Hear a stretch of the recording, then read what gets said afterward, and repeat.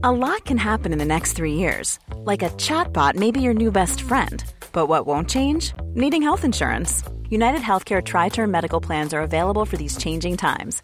Underwritten by Golden Rule Insurance Company, they offer budget-friendly, flexible coverage for people who are in between jobs or missed open enrollment. The plans last nearly 3 years in some states, with access to a nationwide network of doctors and hospitals. So for whatever tomorrow brings, United Healthcare Tri-Term Medical Plans may be for you. Learn more at uh1.com. Want to teach your kids financial literacy, but not sure where to start? Greenlight can help.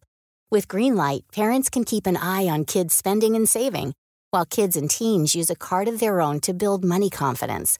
As a parent, you can send instant money transfers, set up chores, automate allowance, and more. It's a convenient way to run your household, customized to your family's needs, and the easy way to raise financially smart kids. Get started with Greenlight today and get your first month free at greenlight.com/ACAST. Hey, Dave. Yeah, Randy. Since we founded Bombas, we've always said our socks, underwear, and T-shirts are super soft. Any new ideas? Maybe sublimely soft. Or disgustingly cozy. Wait, what? I got it. Bombas. Absurdly comfortable essentials for yourself and for those facing homelessness. Because one purchased equals one donated. Wow, did we just write an ad? Yes. Bombas. Big comfort for everyone. Go to bombas.com/ACAST and use code ACAST for 20% off your first purchase. Conversations on Dance is proud to have Yumiko as a continued partner in 2021. Yumiko is a company inspired by beauty and standards. As a leader in the dancewear industry, they take great pride in their impact as a socially and environmentally conscious brand. This month, Yumiko introduced 6 new mesh tones available for all personalized pieces. And as a summer celebration, Yumiko is offering a special in-store discount to our New York City listeners. Show that you are subscribed to Conversations on Dance at checkout to receive a 10% discount on your in-store purchase. Visit yumiko.com for store hours, and be sure to follow along on Instagram @Yumiko to stay up to date. The Universal Ballet Competition's 2021-2022 tour is coming soon to a city near you. Universal Ballet Competition is a premier student ballet competition which has expanded into 8 major metropolitan cities in the U.S. due to its growing popularity among dancers, studio directors, and the ballet community. Founding members Lisette Salgado and David Lucas's combined list of professional contacts allows them the privilege to recruit globally renowned dancers, company directors, and ballet school directors. These exceptional artists in the industry judge, mentor, and teach masterclasses during each UBC competition. Since its first season, UBC has hosted and mentored more than 10,000 dancers and awarded over $3 million in scholarships. Register today and experience the difference. More information and 2021-2022 tour dates available on their website, universalballetcompetition.com. That's universalballetcompetition.com. I'm Rebecca King-Ferraro. And I'm Michael Sean Breeden, and you're listening to Conversations on Dance. On today's episode of Conversations on Dance, we speak with Wes Chapman, former American Ballet Theater principal, director of Alabama Ballet, and sought-after teacher and coach. Wes tells us about his illustrious career performing on the Met stage with ABT, how he came to direct Alabama Ballet, and how he now shepherds young dancers into their professional careers as the chairman of the jury for the Universal Ballet Competition.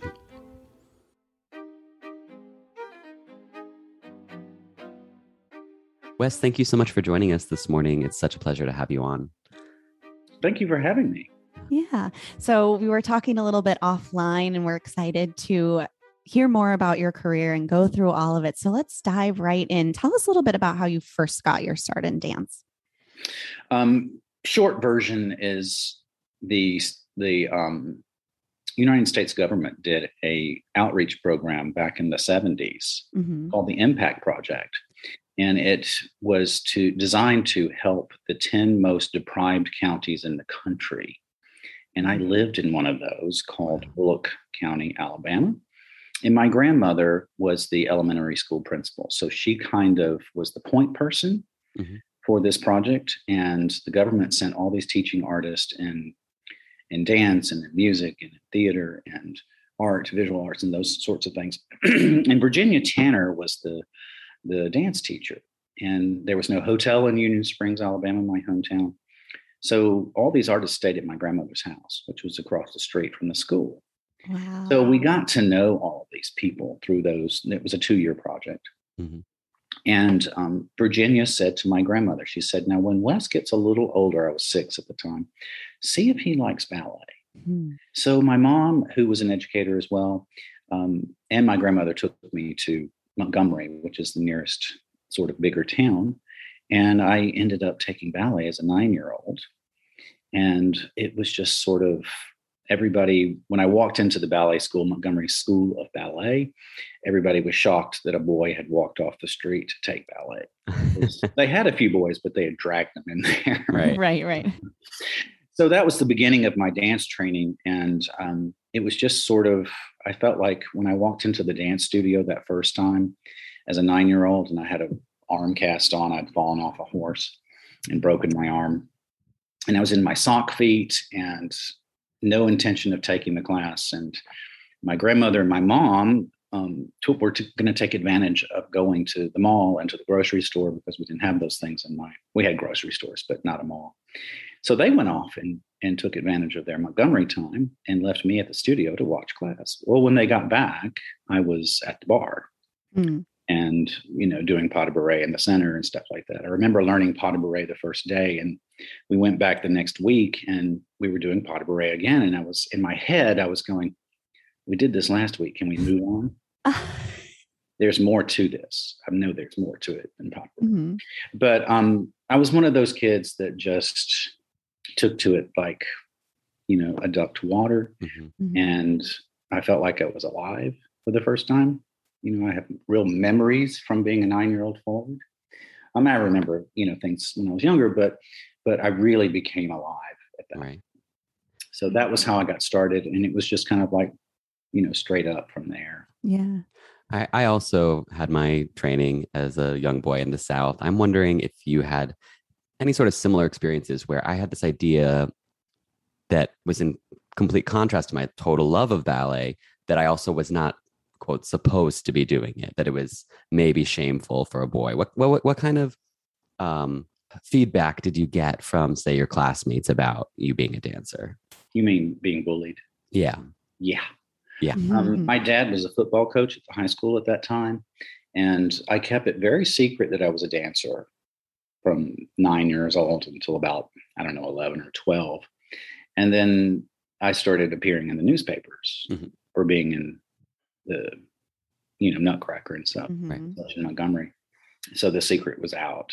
And that was a really hard time for me because, there's only so much protection your parents can provide you Right. when you're not with them, Mm-hmm. and so much that the teachers can provide you. Right. So a lot of my classmates were very typically cruel Mm-hmm. and those sorts of things. And that was really hard. But I felt like in the long run, it made me a stronger person. And it made me a real advocate for teaching school now. I teach school now Right. to make sure that kids are not bullied, because it is permanent damage. Right. Did it ever make you kind of waver in your decision to dance? Were you ever this is, A lot. A whole yeah. lot. But at that point, even at that age, I knew that if I quit, they won. Right. Mm. Right. And it made me go even better and harder and more focused. Mm-hmm. And I had the propensity to be a dancer. I had the body for it. I had the feet. I had all of the sort of natural coordination. So everybody in the dance world around me was, oh my God, look at this boy. And everybody at school was trying to beat me up. Right. So it was such a harsh contrast between the two worlds. But I did get out as a 9th grader and came to Alabama School of Fine Arts. Mm-hmm. And that was a whole change and focus, because ASFA, which is the acronym for Alabama School of Fine Arts, basically is, saved me from that high school time. Right. And it really made a difference.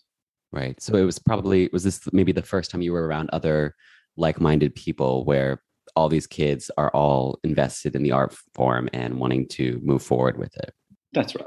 Now, I had done summers in New York at SAB and ABT, I was scholarshiped for all of that. So some of that was validation for my peers in school.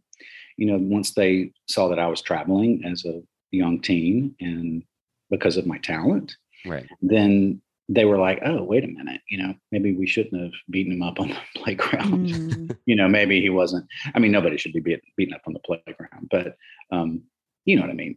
It suddenly the validation changed from being a big sissy to, oh, maybe this guy has something.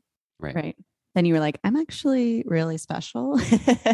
I'm doing something really cool. Exactly. And I'm getting to do a lot of things you'll never do in your whole life. Right. Oh, right.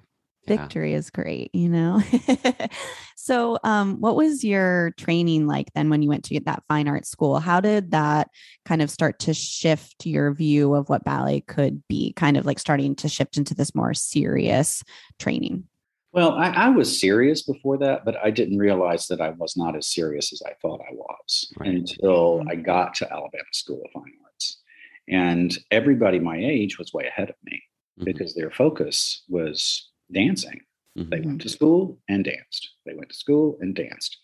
And we didn't have a lot of time to do other things. Right. So when you become that focused, you can't help but improve. So I walked in and everybody was, I thought, leaps and bounds ahead of me, and they were. But being determined, I caught up pretty quickly, and I graduated from ASFA in 1983 and danced for a year in the Alabama Ballet, which is the state's professional company. And then I joined ABT in 1984. So what was that? How did those opportunities come about? When you went into Alabama Ballet, were you considering other companies at that point? Or was it just like, this is my home state, I'm going to stay local before I venture out? Well, I was young, I was a teenager. So when I graduated at 18, I really felt like, I wanted to go to New York because I'd been to New York a lot in summers and such. But I knew I really wasn't ready. And I felt like a year in the professional company would do me good. Right. And living on my own and having my own apartment and kind of being more self-sufficient. And I had my family's support for all of that. And it just kind of worked out really well because by the time the season finished in Alabama, it was time to audition for companies in New York. Right. And in those days, that's where you went. You didn't go to the West Coast or to Miami. You went to New York. That was Becca. So that's all changed as we know now. But so I go to New York and I took company class with ABT on April 7th or 8th or something like that in 1984. And Mr. Baryshnikov was taking the class because he was still dancing at the time. And so I took class with the company. I nearly died, of course, about 10 times during the and I don't remember anything about how I danced in the class, but after the class came to an end, he came over to me and he said, can you join the company today? And I went, what? Today? Can you start today? And I said, can I call my mom? Well, yeah. And he kind of laughed and he said, well, yeah, there's a phone in the hallway. This is long before cell phones. So I go out to the hallway and he said, just pick up the phone and ask Roseanne for an outside line. And Roseanne still works there. I talked to her the other day. Oh my gosh. And she's the best ever. And so she gave me an outside line so I could dial my mom at home. And she happened to answer the phone. And I said, Mom, Baryshnikov asked me if I could join ABT today. She said, well, you can't join ABT today. And I went, what? Why not? Why not? Yeah, exactly. And she says, well, you have an apartment in Birmingham. You have to move to New York. You can't just start today. You have to come. Tell him that you can come next week. And I was like, Mom, I'm not telling. She goes, over there and tell him that I told you that you couldn't start till next week. She gave me the mom, gritted teeth conversation. And I was like, yes, ma'am. So over I go. And I said, my mom said I can't start till next week. Is that okay? And he kind of laughed again, like in disbelief. Yeah. And was like, yeah, that'll be fine. So I flew home and packed up my apartment in Birmingham and packed my suitcases and moved to New York the next week. Oh my gosh. So my first day at ABT was the opening night of Baryshnikov's Cinderella at the Met in 1984. And I had been to the Met many times to see performances, but I'd never been backstage. So they said to me, just come and take class that first day and we'll, get you all signed up and all that sort of stuff. So I did. But I couldn't find the stage door at the Met. I walked around the building. I thought, oh, well, most of the time it's in the back, right? Well, there's it's the sidewalk there. I'm like, there's the door. So I finally clued in to follow some of the bunheads and, just kind of stalk them. And sure enough, of course, the ABT girls were going to the stage door. So I followed them and got in. Right. In the nick of time, of course, I was mortified that I might be late and all this. They hadn't thought two things about me at that point. They were trying to put Cinderella on that night. And so the company had done Cinderella on the tour, and I'm in the wing watching the dress rehearsal.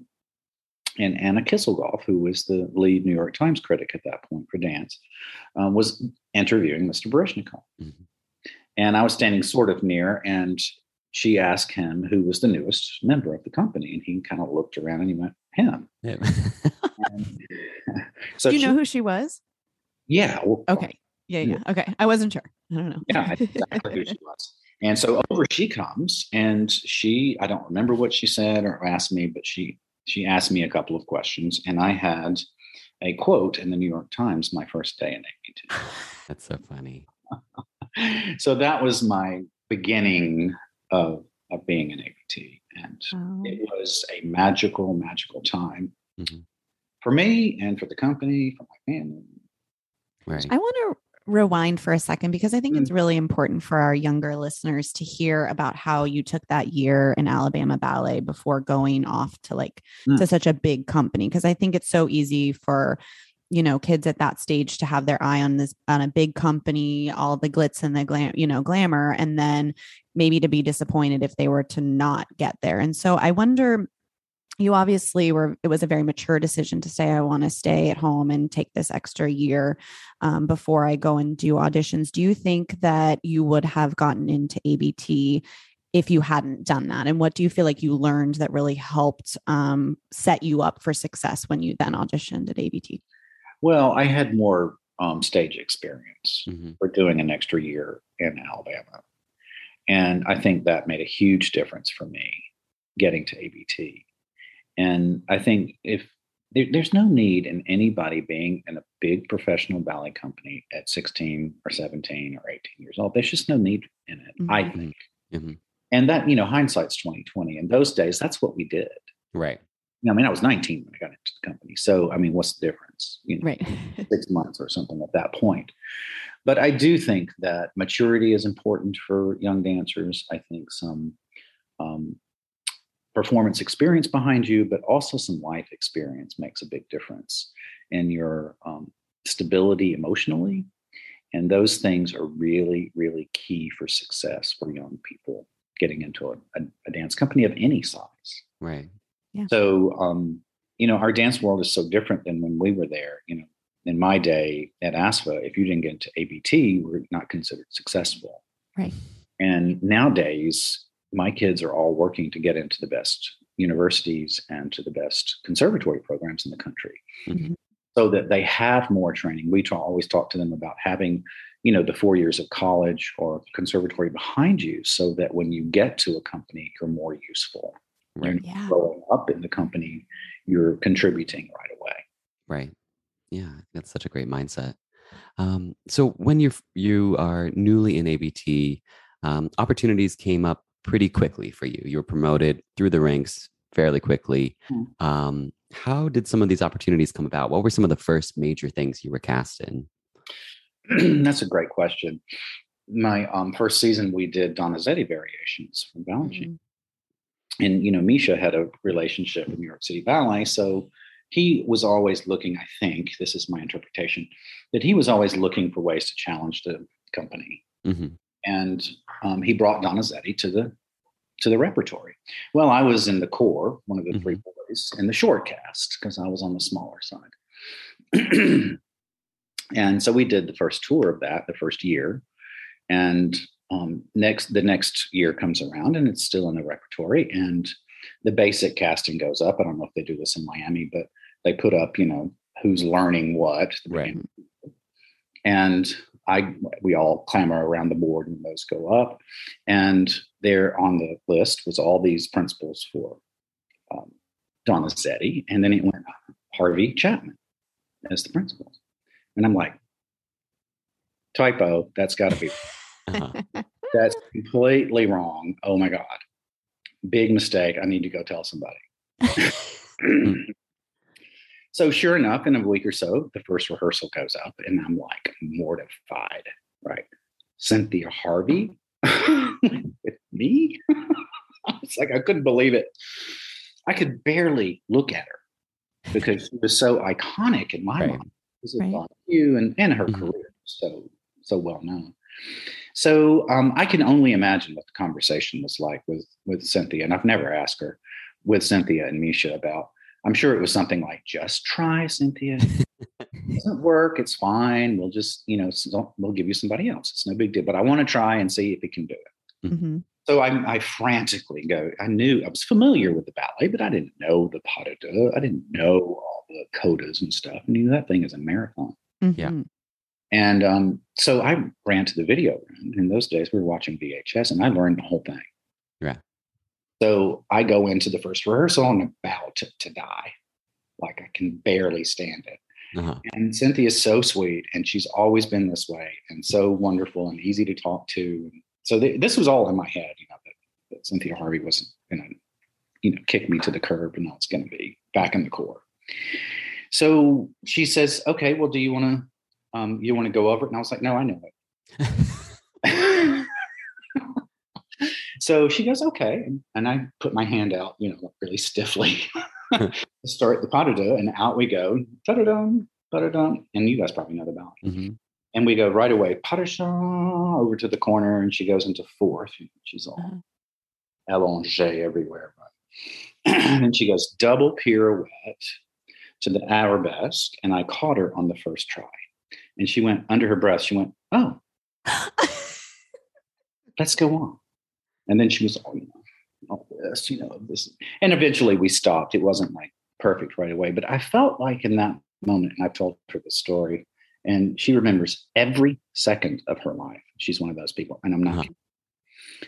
She, and I told her this, and she remembered that, that it went that well, and the first go. And I think that trust between the two of us was gained at that moment. Mm-hmm. Right.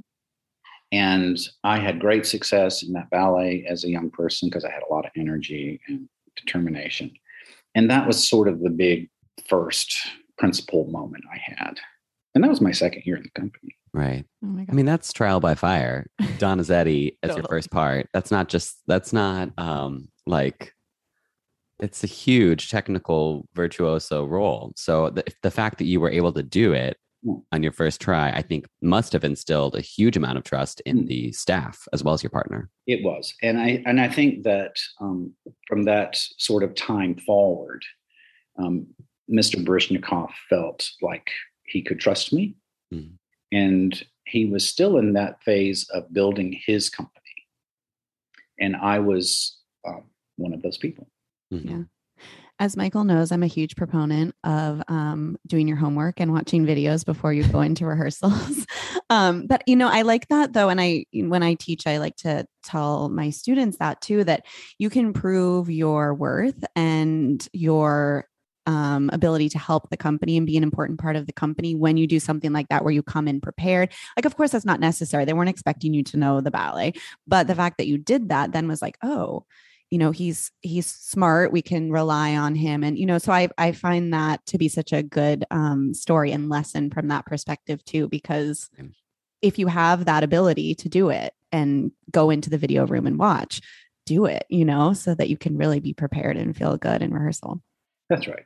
And I instilled that in the young people that I work with, because I'm now the dance chair for Alabama School of Fine Arts. That's another big circle, but I always talk about these kinds of stories and hopefully getting them to take responsibility for their work as well. Right. Our friend Jennifer Lauren, who you have worked with at Alabama Ballet, she does that kind of stuff too. And I wonder if maybe that is something that you imparted on Jennifer. On her. Yeah. Maybe, but Jennifer was like that anyway. Mm-hmm. You know, maybe I just made it more. She was like, "Oh, this is great. I wanted to do this, so it looks like I should, and I will." Exactly. So let's talk a little bit about your tenure as director of Alabama Ballet. So this is one of many full circles in your life. This was in 1996. You took over the company. What made that a good fit, a good choice for your life at that point? Obviously, you had huge success in New York, but to come home and then lead a company, it's a big shift. It was a big shift. And I always wanted to be an artistic director. Mm. And part of that was because a lot of people told me, my peers at ABT were always saying, Wes, one day you'll be a director. You'll see. And I was like, I'm still doing double tours, Yeah.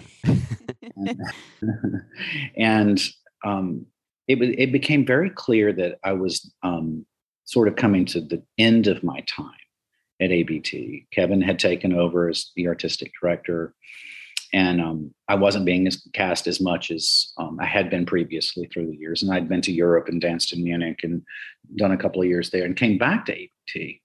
And I just felt like the curve had finished for me as being a lead dancer at ABT. And it was a really weird moment. I was in my apartment on 15th Street in between 5th and 6th Avenue in New York. And I wasn't on that week. And I was sitting on the sofa going, oh God, I'm getting out of shape. And, what am I going to do? And I got tired of doing the gym and trying to, keep my physicality up. So in my head and in my heart, I finally went, okay, you have to let go. You have to let go of ABT. Next phase is coming up. I don't know what it is. And I am not kidding when I say this. 15 seconds later, when I let that go from my heart, not just my mind, but my heart, the phone rang in the apartment. And it was the president of the board of Alabama Ballet, whom I knew from my time there. And he said, hey, Wes, we need an artistic director for Alabama Ballet. Are you interested in that? And I was so flabbergasted that I was like, I could barely get out of my mouth that, yeah, absolutely. I was interested in applying. And he said, well, why don't you apply and then we'll see about getting you an interview. So a few weeks later, I was on the plane to Birmingham. And a couple of weeks after that, they named me artistic director. So I moved my life from New York back to Alabama. Did you have like a retirement show or retirement moment? No, interesting. And how do you feel? Because not to make it about me, but I also didn't have one. And sometimes I think about that a lot. And I wonder if which one is better? Because maybe it's also terrible to have a retirement show because it's the end. How did you kind of, deal with that? Or were you just like, I have something new, I'm ready to go? It was like that. I was really hurt that I didn't have more acknowledgement of my contribution to ABT, because I had a huge contribution to ABT. And a lot of people don't know that because now we're decades away from that. And I don't need that to be good with myself at all. But at the time I felt like, a little bit jilted, but with being named artistic director at Alabama Ballet, right there, I was fine because I had this whole new focus, and I'm extremely focused. Yeah. So my whole life changed. So I was okay with moving forward from there. And I danced some for Alabama Ballet while directing. Oh, I quickly discovered how everybody says you can't dance and direct a company because I thought I could, of course. And everybody has the same story. So my focus became so intense on directing Alabama Ballet that part of it was a chapter of my life and career, but it was not the only chapter. Trained at the North Carolina School of the Arts and the School of American Ballet, at 20 years of age, Michael Langlois was invited by Mikhail Baryshnikov to join American Ballet Theater. Having seemingly made it to the top of his profession, he nevertheless spends his nights on stage at the Metropolitan Opera House, filling the gaps between the stars and the scenery, watching his colleagues dance in ways that he himself can only dream of. B+, his memoir of a 16-year career, is an unflinching view of the joys and hardships in a career in dance, as well as a behind-the-scenes look at one of the most prestigious dance companies in the world during the height of the ballet boom in this country. Get your copy of B+ now, wherever books are sold, including Amazon, Barnes & Noble, Books & Books, or you can click the link in this description of this episode. We want to tell you about a product that I am currently obsessed with, the Olive & June Manicure Systems. I've heard about their products before and how they were bringing salon-quality manicures right to your home. It did take me a little while to decide to finally dive in and give it a try, but I have to say, believe the hype. Their at-home mani systems include everything you need to get the perfect manicure. Plus, they have tons of online resources that offer tips and tricks of the trade. Save time and money with the perfect at-home manicure that truly lasts and lasts. I couldn't believe when I heard that their polish lasts a week or longer, but seriously, they do. I have even traveled across the country with no chip in sight, which we all know is a small miracle. They have so many beautiful colors, including gorgeous nude polishes that are perfect for on stage or in the studio. My favorite is called CCT. It would definitely be my go-to if I were still performing. Through Conversations on Dance, we're happy to offer our listeners 20% off their first time order of any Olive & June system when you use code DANCE20 at checkout. That's DANCE20, all one word, or click the link in the description of this episode.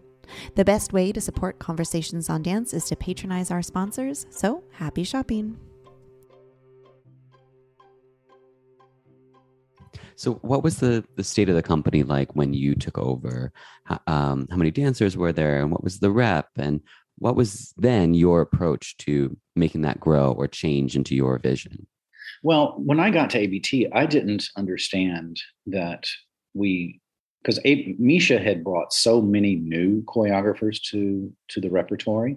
And I think partly because he wanted to dance those types of choreographers as well. Sure. But he knew innately, and I'm speaking from my point of view on this, I think he knew innately that dancers need more than just being classical ballet dancers. Mm-hmm. And he single-handedly started to change the dance world by bringing in a variety of downtown choreographers. We had David Gordon, we had Carol Armitage, we had all these people that in Twyla, of course, was a staple already at that point, and others. So when I got to Alabama Ballet, I thought everybody did everything because that's what we did. Right. So when I got there, they were doing some contemporary works, but Balanchine's Concerto Barocco is, considered a modern day classic now. It's not that kind of a ballet. So I proceeded to bring in choreographers and do more Balanchine, and we ended up getting the Balanchine Nutcracker, which I brought to the repertory for Alabama, and they still do. Mm-hmm. So I had this whole broad view of this company needed to grow or not be around. Mm-hmm. And we went from 16 dancers to 40 dancers. Wow. And the budget increased by twofold or threefold. We built a building. We built a school for the first time. We started a summer program, which all of these things are still going strong. And in Alabama, ballet is not the first focus. It's football. Mm-hmm. And I'm a huge Alabama football fan, so I love all of that too. But there are a lot of people here that want to see the ballet and go to the center, do all those things. So our audience grew, and we had a very exciting time with that, my 10 years there. And I felt like when I left ABT or left Alabama Ballet, that I had kind of gotten to a point where I had taken the company as far as I could take it. Sure. And that the excitement and the energy that I brought to it had sort of reached a plateau. Mm-hmm. And ABT called me. Kevin called me after 10 years of being away and saying, hey, that we had several kids dancers from Alabama Ballet School that were joining ABT. And he's like, I don't know what you're doing, but I would like to have some of that. Mm-hmm. So he had an opening for ballet master. So I auditioned for that, and he offered me the job, and I packed up and moved back to New York. When you're talking about Alabama, maybe like you're saying, it's a football kind of place, and what ballet was the main focus. It makes me think of what Edward Villella would tell us about Miami.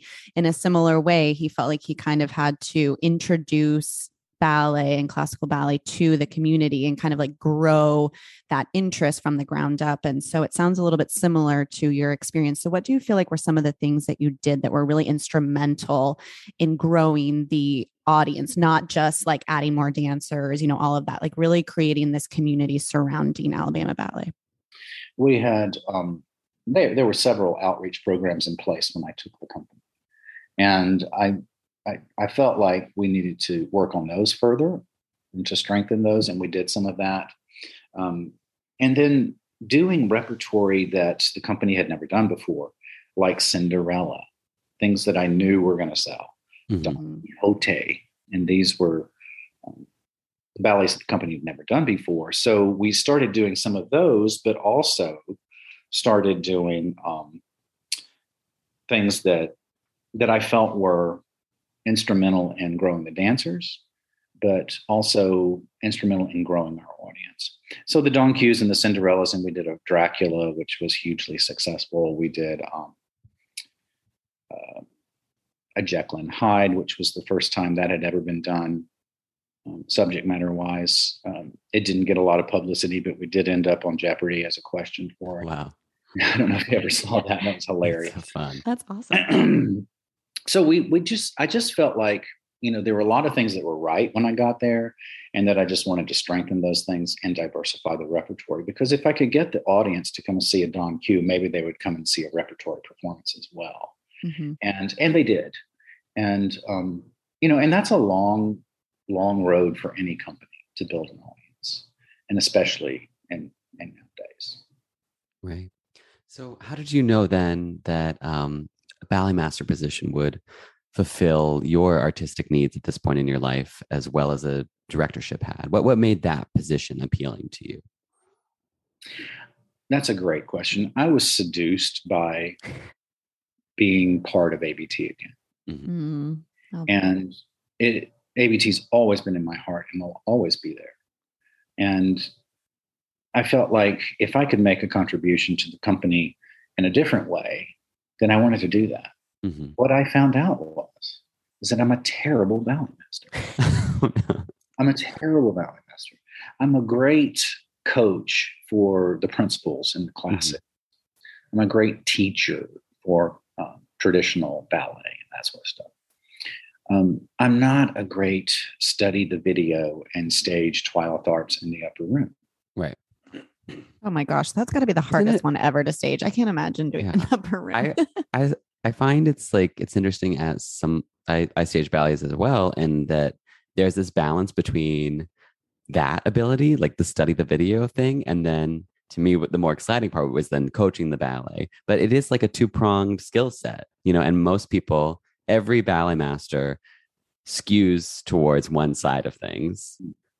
Well, and there are people that stage the Twyla work, for example, that are expert and they can do it in their sleep, and it just amazes me.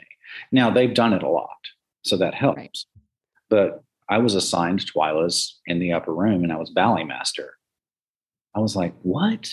And I had danced the ballet. Right. But not a lot. I'd only done an emergency a couple of 3 times.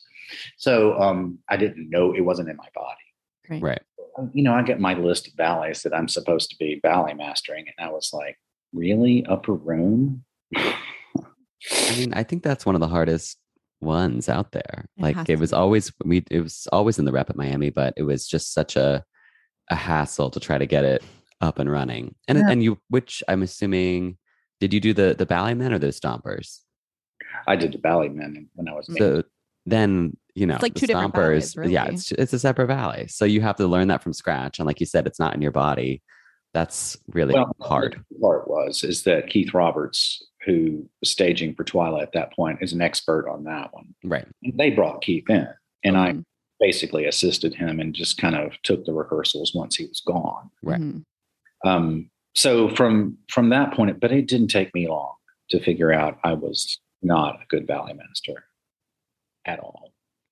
And so I told Kevin, I said, look, Kev, I was still artistic director at Alabama Ballet. So I was flying back and forth between Wow. ABT and the ballet.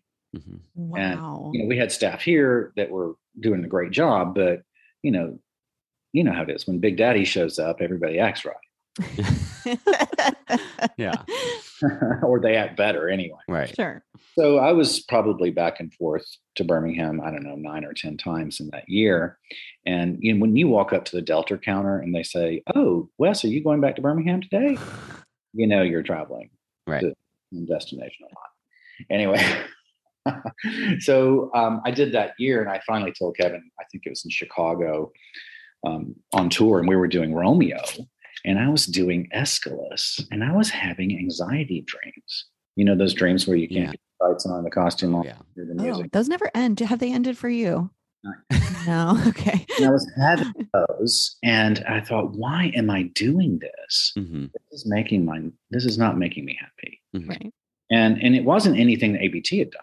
It had nothing to do with that. It had everything to do with, I felt like my contribution wasn't strong. Mm-hmm. And if I'm going to do this, I want to be good at it. Right. So I told him, I said, look, I feel like I need to go back to Alabama. The company needs me there. I'm not helping like I thought I could. And thank you for giving me this opportunity, but I need to do something different. And he was like, well, okay. And so then ABT2 became available during the interim between that time and when I was going to go back to Alabama. Mm-hmm. And I said to Kevin, I said, so ABT2 is open. Would you consider me as the director for that? And he said, well, I thought you were going home to Alabama. And I said, well, not if ABT2 is open. Right. So I got that job. And then off we go on a different adventure of the super ninjas, the teenage elite, Mm-hmm. and me. Off we go literally around the world. Right. And that was probably the best part of being back at ABT was that time for me. Mm-hmm. And did you let go of Alabama Ballet then at that point? Yeah. I had to let go of the company then. And their current artistic director is Tracy Alvey, and she's had the company for, 13 years or 14 years and has, taken the company to the next level, which was the whole point. Right. And she's done that. But back to ABT2 for a second. It was the studio company when I had it at first. And I said, well, we could be all over the place if we were ABT2. So we changed the name, and our agent loved that because suddenly they could market that to their small cities. Mm-hmm. And we were literally from Anchorage to Key West to Europe to Southern California to Maine and Central America. We had such a great time. And from that time, there were a lot of dancers that came out of that, my 4 years as director of ABT2, that are now leading dancers in the world. Right. What a great accomplishment. That was probably the highlight of all of that for me. Yeah. And so then again, you have a full circle back and you're coming back to Alabama. How did that ultimately come to pass? Well, a lot of things happened from when ABT closed ABT2. We lost a main donor that passed, and that was devastating for us. And ABT2 became defunct, and then they reopened it after they let me go as the studio company again. So that was a little bit of a tough pill to swallow, but it's what it is. And it put me on the freelance world, sort of not by choice. And I was a little nervous about that. And I thought, oh God, I wasn't even on Facebook. I joined Facebook, and that was really, stressful. I learned quickly to take your birthday off of that. God, don't tell anybody your birthday. Yikes. Anyway, so I started the freelance gig, and before I knew it, I was so busy that I was gone almost 300 nights a year. Wow. Which I was not happy about because, the money was good and it was good on the ego, but I just got really tired of hotels and airplanes and, in a row of that. So, I did that for about 5 years. Wow. And I was kind of not desperate, but I was really like, okay, what am I going to do? I need to settle down. This is awful. Mm-hmm. And, and PTSD, driving to the airport, was horrifying. And, and you know how it is. I mean, you don't know if the plane's going to go, and you're going to get there. The hotel's awful, and, et cetera. I'm being a little precious, but I met a lot of people through that. And I moved back to Birmingham because I had a house here still. I'd been renting my house. And all of the stars lined up, and Alabama School of Fine Arts needed a dance chair. And there I was. And so I applied, and here I am. I'm starting my 6th year right now. Wow. Started back in August. And, it's extremely rewarding teaching high school kids, but it's extremely challenging. Don't I know it? Same over here. No, I wanted to ask, of course, it's like a beautiful full circle moment, but even when I went back to Miami City Ballet, like 3 years after I had left, you already feel this shift from your time. How similar does it feel to your time as a student? Like, do you still feel that connection on a daily basis where like you could be 18 walking through those doors, or is it just like a different world? It's such a different world because Right. we live in such a different world. Mm-hmm. And I think that, in the bigger picture of all of that, our focus at ASFA now is giving the dancer the full experience, not just in classical ballet. We have a hip hop teacher now. We have 2 modern teachers. Sean Black, who was a dancer at ABT as a soloist, is my other ballet teacher. We just have this extraordinary staff, that dance faculty, that are just bring so much to the table. We work on improvisation. We work on choreography. The seniors do a new choreographic work each year for their senior project. It's just a totally different world. It's not even close to the same. And again, we're not trying to get kids into the major companies right away. We're trying to get them into some of the best schools so that they have a better opportunity later. Mm-hmm. So if any young dancers are listening and are interested in the program, is there a way that they can maybe apply? Where's the information? Yeah, we have a website, and you can Google search Alabama School of Fine Arts. It's the second oldest high school for the public high school for the arts in the country, next to North Carolina School of the Arts. So we're 53 years old or something like that. We do have boarding facilities. We have state-of-the-art dance studios and a really great faculty. ASFA is not for everybody, but if it is for you, it's a great place to be. And we've had a lot of kids, a lot of students through the past 5 years from out of state and a lot from in-state, because it's free if you are a resident of the state of Alabama. Wow, very good. That's amazing. That is incredible. Yeah, and we say it's a well-kept secret. I don't think it is, because I have a lot of alums from other departments, because we have 5 other departments besides dance, including math and science and creative writing, theater arts, visual arts, and music. And Laverne Cox is from Alabama School of Fine Arts. Wow. Wow. I can't think of the lady that wrote the Hunger Games, but she's also an ASFA. Suzanne Collins? Is that right? Yeah. Yeah. Wow, that's So cool. you'd be surprised, the people that Kathleen Moore, who was a principal at ABTs from ASFA. Sean Black was a soloist at ABT from ASFA.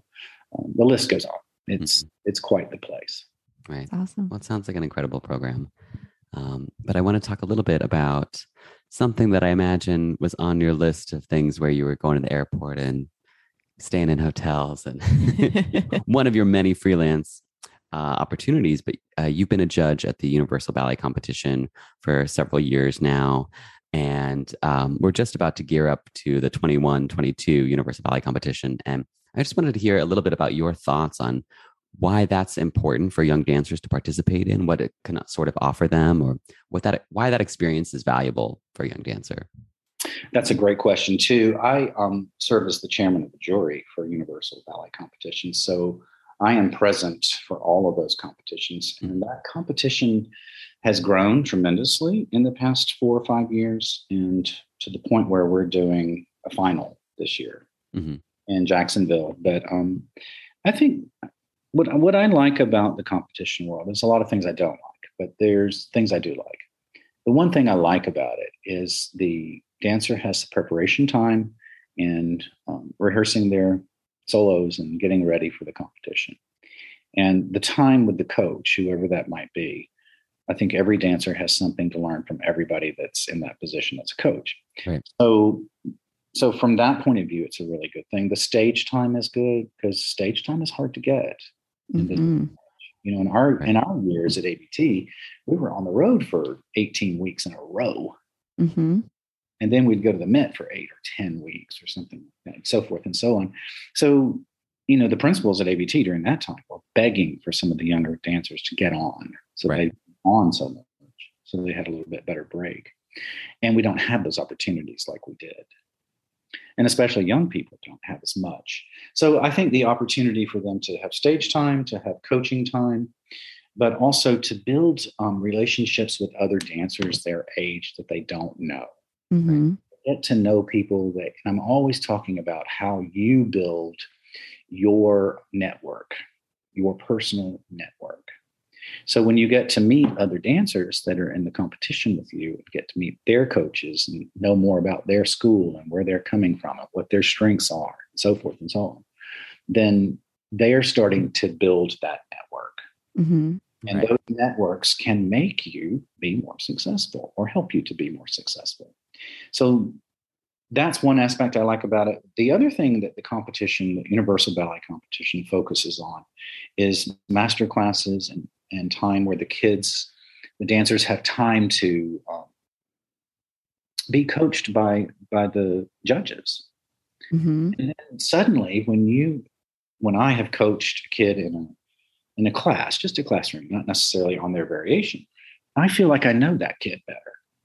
So when I put them on the stage, I have a better way to give them feedback to help them, because the Universal Ballet Competition uses the microphone. So we're able to talk to them during the variation, and then they'll get their feedback from each judge while their variation is going on. So like a studio environment, kind of similar to that. Yeah, that's right. And to me, that's one of the strengths of Universal Ballet Competition, besides the fact they are extremely organized. I mean, these people have it down. And I'm so proud of how well they do, and so proud to be part of that competition and to be the chairman of the jury. And I don't know how I became the chairman of the jury. I think it was just an accident. But that Lizette Lucas is a great leader and very creative, and her husband David is wonderful as well. And you know, it's turned into a family. And you know how it is when you have those kinds of relationships with people, it becomes more important. And so Universal Ballet Competition has become really important to me. And we've grown. I mean, we're going to California, we're going to Denver, we're doing all these new cities this year. And that's very exciting. And if we can reach more kids and give them a positive dance experience, then I hope that helps keep our art form vibrant. Right. It's funny because Michael and I never did competitions growing up, but whenever we talk to people on the podcast who are like fearless performers, generally we always find that they did competitions growing up. And I find that really interesting, that it's like that pressure of performing, right? Like when you just do a recital as a kid, you know, it's like you're out there for fun. And then when you become a professional, all of a sudden there's like, my career is on the line. My next, performance, my next role is all on the line. And so when you're coming from a competition aspect, you've already kind of had some pressure in your performing. So I find that can be really helpful down the line with those like performance anxieties. Is that something that you find when you talk to the dancers as well? I think that's an individual thing, but yes. And I think that happens more often than not. And, in my time, the competition world wasn't like it is now. Oh, no. Yeah. It was the International Ballet Competition in Jackson and that circuit. And that was it. Things or any other things that I was aware of. And now there's so many opportunities, and Universal Ballet Competition continues to be one of the top competitions because the experience is so good. Mm-hmm. And, because sometimes you can end up in those competitions and it's not good. And you've got dance moms on the side and trying to make it hard and, whatever, and that's the part I don't like about competition. But overall in UBC, we call it UBC, they're just stars in the sky on this stuff. And I'm so pleased to be part of it. And then to see our winners, go to companies and to do great things is even more prideful and more exciting. Right. Can you tell us also about I think there's an online program, right, where there are some people from universities can log on, right, and watch the students. And it's like another way that dancers can get exposed to other opportunities. Is that right? That's right. And, the pandemic has taught us so many new things. And, I've gone kicking and screaming on technology for the most part. As we're on a Zoom call. Yeah. And now I know how to Zoom now. Ooh, God. Don't we? And, teaching on Zoom is terrible, but it's better than nothing. Of course. And Rebecca, in that regard, having the opportunity for people to Zoom in and see a class from all over the world and potentially make you an offer for a university position or an apprenticeship or something like that is, it's remarkable. It's magic in terms of how things used to be. You had to fly to wherever to get an audition. You had to do all those kinds of things. So suddenly we're just zoomed in on a computer like we're doing right now. And, we're all connected. So that is a great benefit from Zooming and pandemic and those kinds of things. Yeah. Are there any particular success stories or moments you felt touched by from your time at UBC? There's so many, because we've seen so many good dancers come by. And I think the bigger picture for me is when they started some years ago now, I don't even know how long. I think I came in on their second year. But to see the little babies and like 8 or 10 years later win the whole thing, to win the Grand Prix of the competition is so exciting to me, because I'm like, wait, I know this kid and I've known this kid for 10 years and now they're not a kid and they're really spectacular. To me, that's the big reward, is to get to see their growth. And then a lot of times, I'll know their teachers just because I know those people. Right. And, getting to talk with them about their progress as students. And, and by the way, we've got this other one coming up. Just wait till you see this one. So that whole excitement, that energy, I think helps keep our art form alive and keeps it relevant. Yeah. Right. Well, it sounds like such a wonderful way for young dancers to grow. Anyone who wants to participate in the competition can go to universalballetcompetition.com and register for one of the dates. I think it's more than a half a dozen cities that are participating. So it's a really widely available, great program for young dancers to be a part of. Yeah, it really is. I think we're doing 9 cities this year, and that's the most we've ever done. So we're excited about the growth, but also excited about the opportunities that the dancers will have to perform. Yeah. Well, thank you so much for your time. It was so lovely chatting with you. And we hope that everyone will check out the Universal Ballet competition. And thank you so much, Wes, for your time. You're welcome. Nice to meet both of you. You too. Thank you, Wes.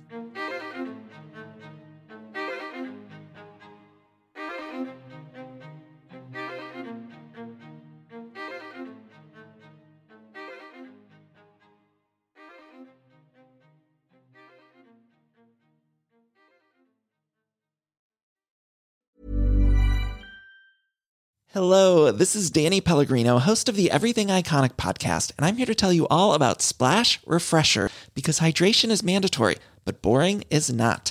Now, I love my water, but if I don't spice it up, I'm not going to finish what I took out of the fridge. That's why I love my Splash Refresher, which is flavorful, delicious, bright, hydrating, and 0 calories.